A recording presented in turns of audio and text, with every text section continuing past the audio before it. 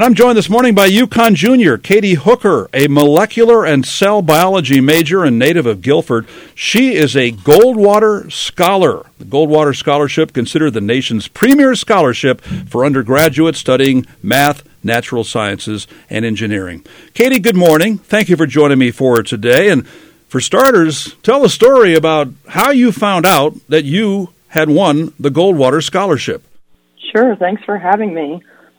So I was actually sitting in the hallway getting ready to go to history class, and I didn't know how I was going to find out, so I tried to access the Goldwater website, and of course it was crashing, because I'm sure every student who had applied was trying to get to it. And I actually got a notification on my Apple Watch, which was an email from the Goldwater Committee, and all I saw was congratulations.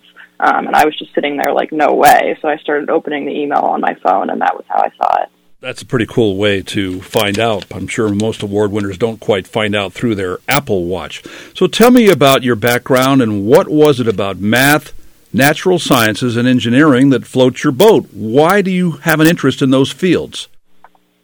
Sure. So I took AP Biology as a sophomore in high school, and I was really fascinated by the complexity of DNA and how accurate our bodies are in, replicating DNA, reading DNA, how that's kind of the code to what makes us human. And so I knew that I was interested in biology to start with. Then my senior year of high school, I was introduced to the FOXP2 gene, which is the gene that I currently study. And this gene was really once thought to be sort of the answer to what makes us human, because it's implicated in our acquisition of speech and language.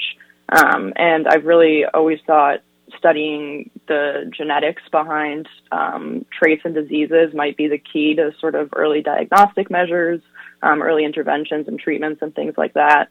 And so that really is sort of what got me ticking early on. And I came to college here at UConn and knew that I wanted to continue studying that gene, and it sort of took off from there. Katie, tell me about what your future plans are, what you hope to do with this educational background.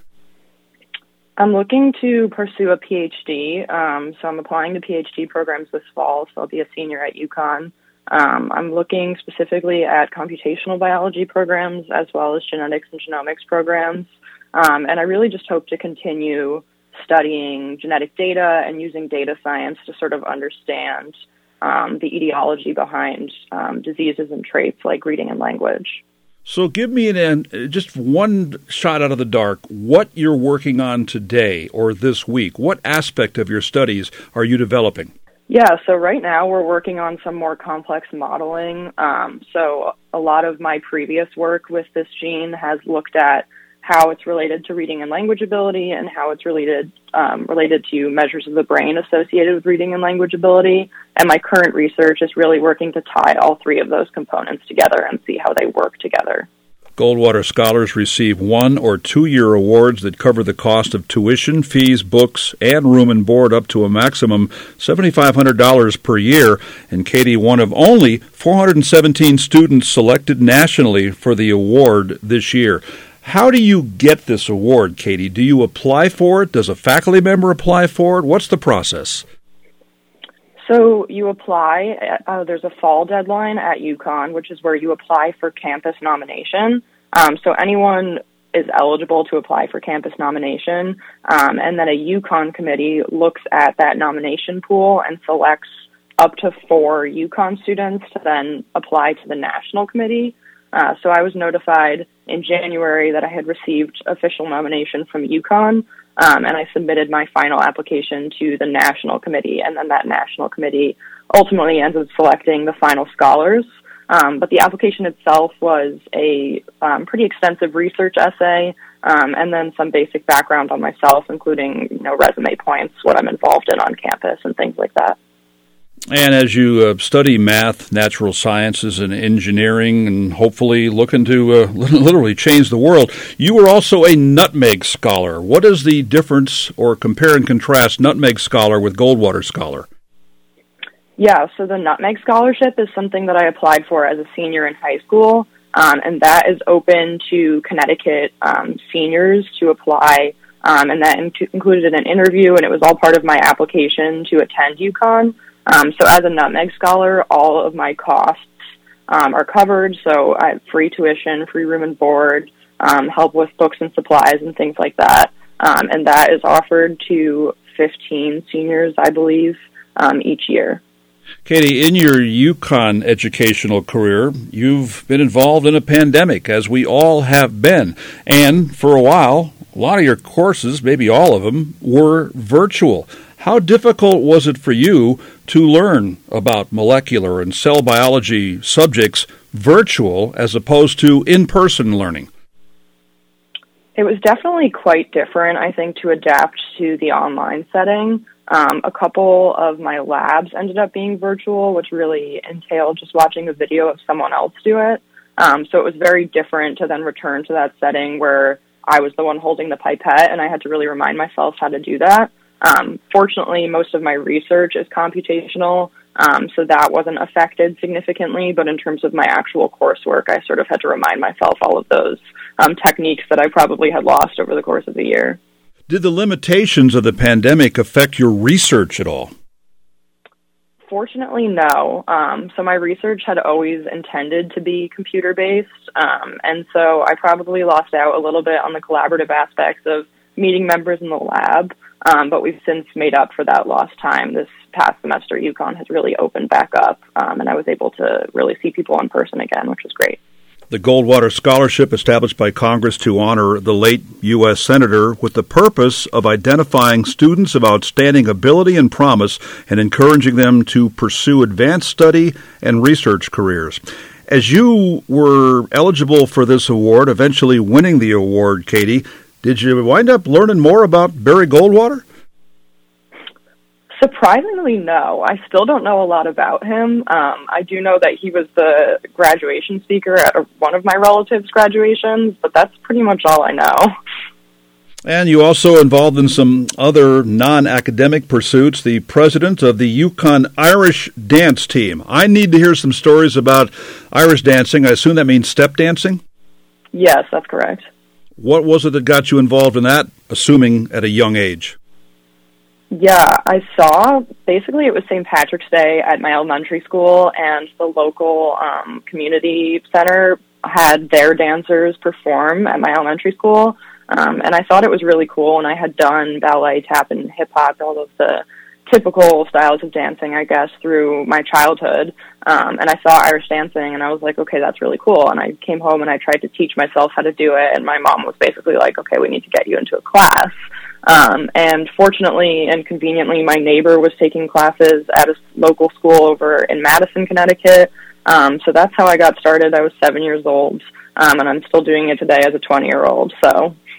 And you're vice president of the UConn Irish dance team. Is that a competitive team that competes against other schools? So we're not super competitive. We have competed in the past. So there is a intercollegiate Irish Dance Association that hosts intercollegiate competitions. The most famous one is down at Villanova, and we did compete there when I was a freshman in college. Of course, with the pandemic, that shifted to a virtual setting, and we competed in a video competition last year. But we mostly do performances, I would say, because we also accept beginner dancers, and we really just open up to the whole university, which is awesome. Katie, is it safe to assume that you're a fan of Riverdance and Michael Flatley's Lord of the Dance? Oh, yeah, absolutely. What is it about Michael Flatley that made him so good?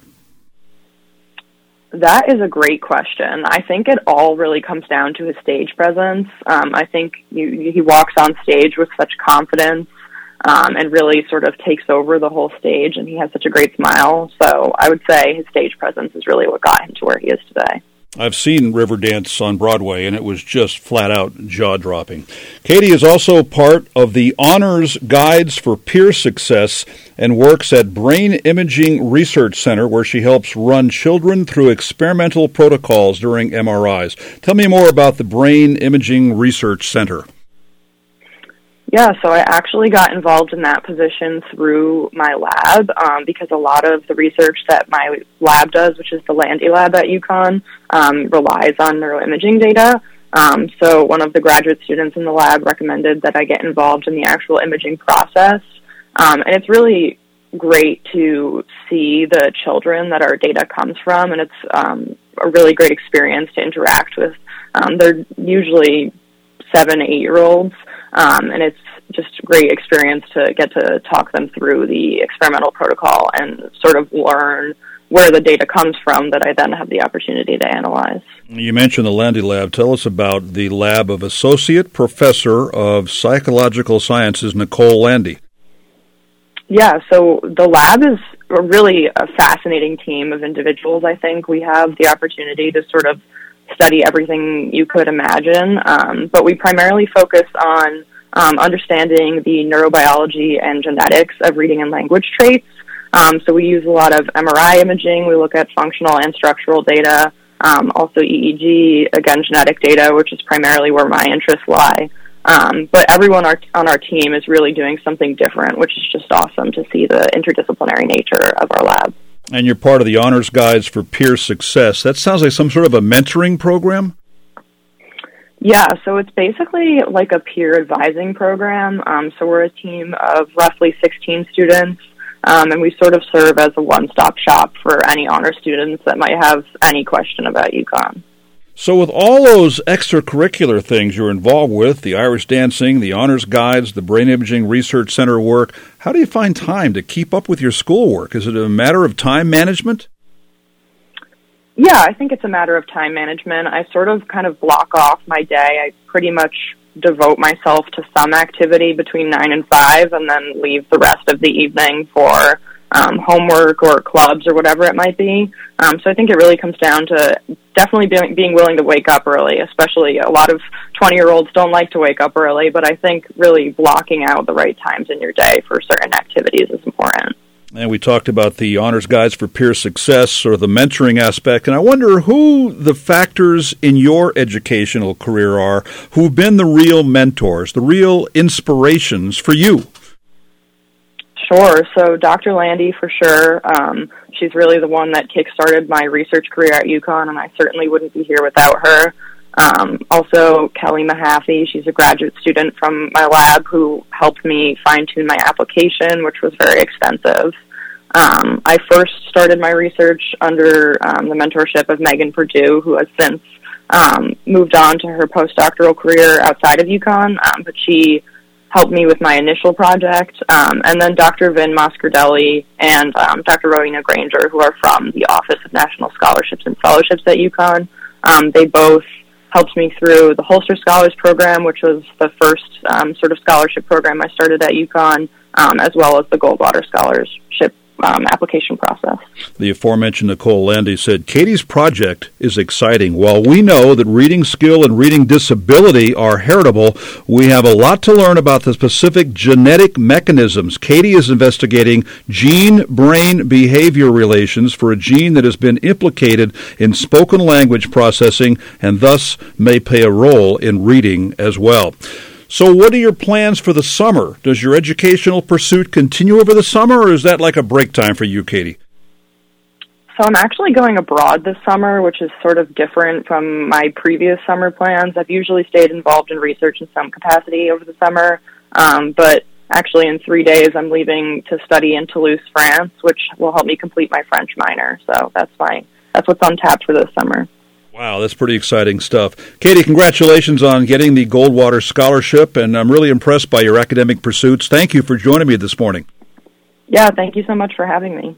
That's UConn junior Katie Hooker, a molecular and cell biology major and native of Guilford, a Goldwater Scholar from the University of Connecticut. 14 WILI Willimantic and 95.3 FM.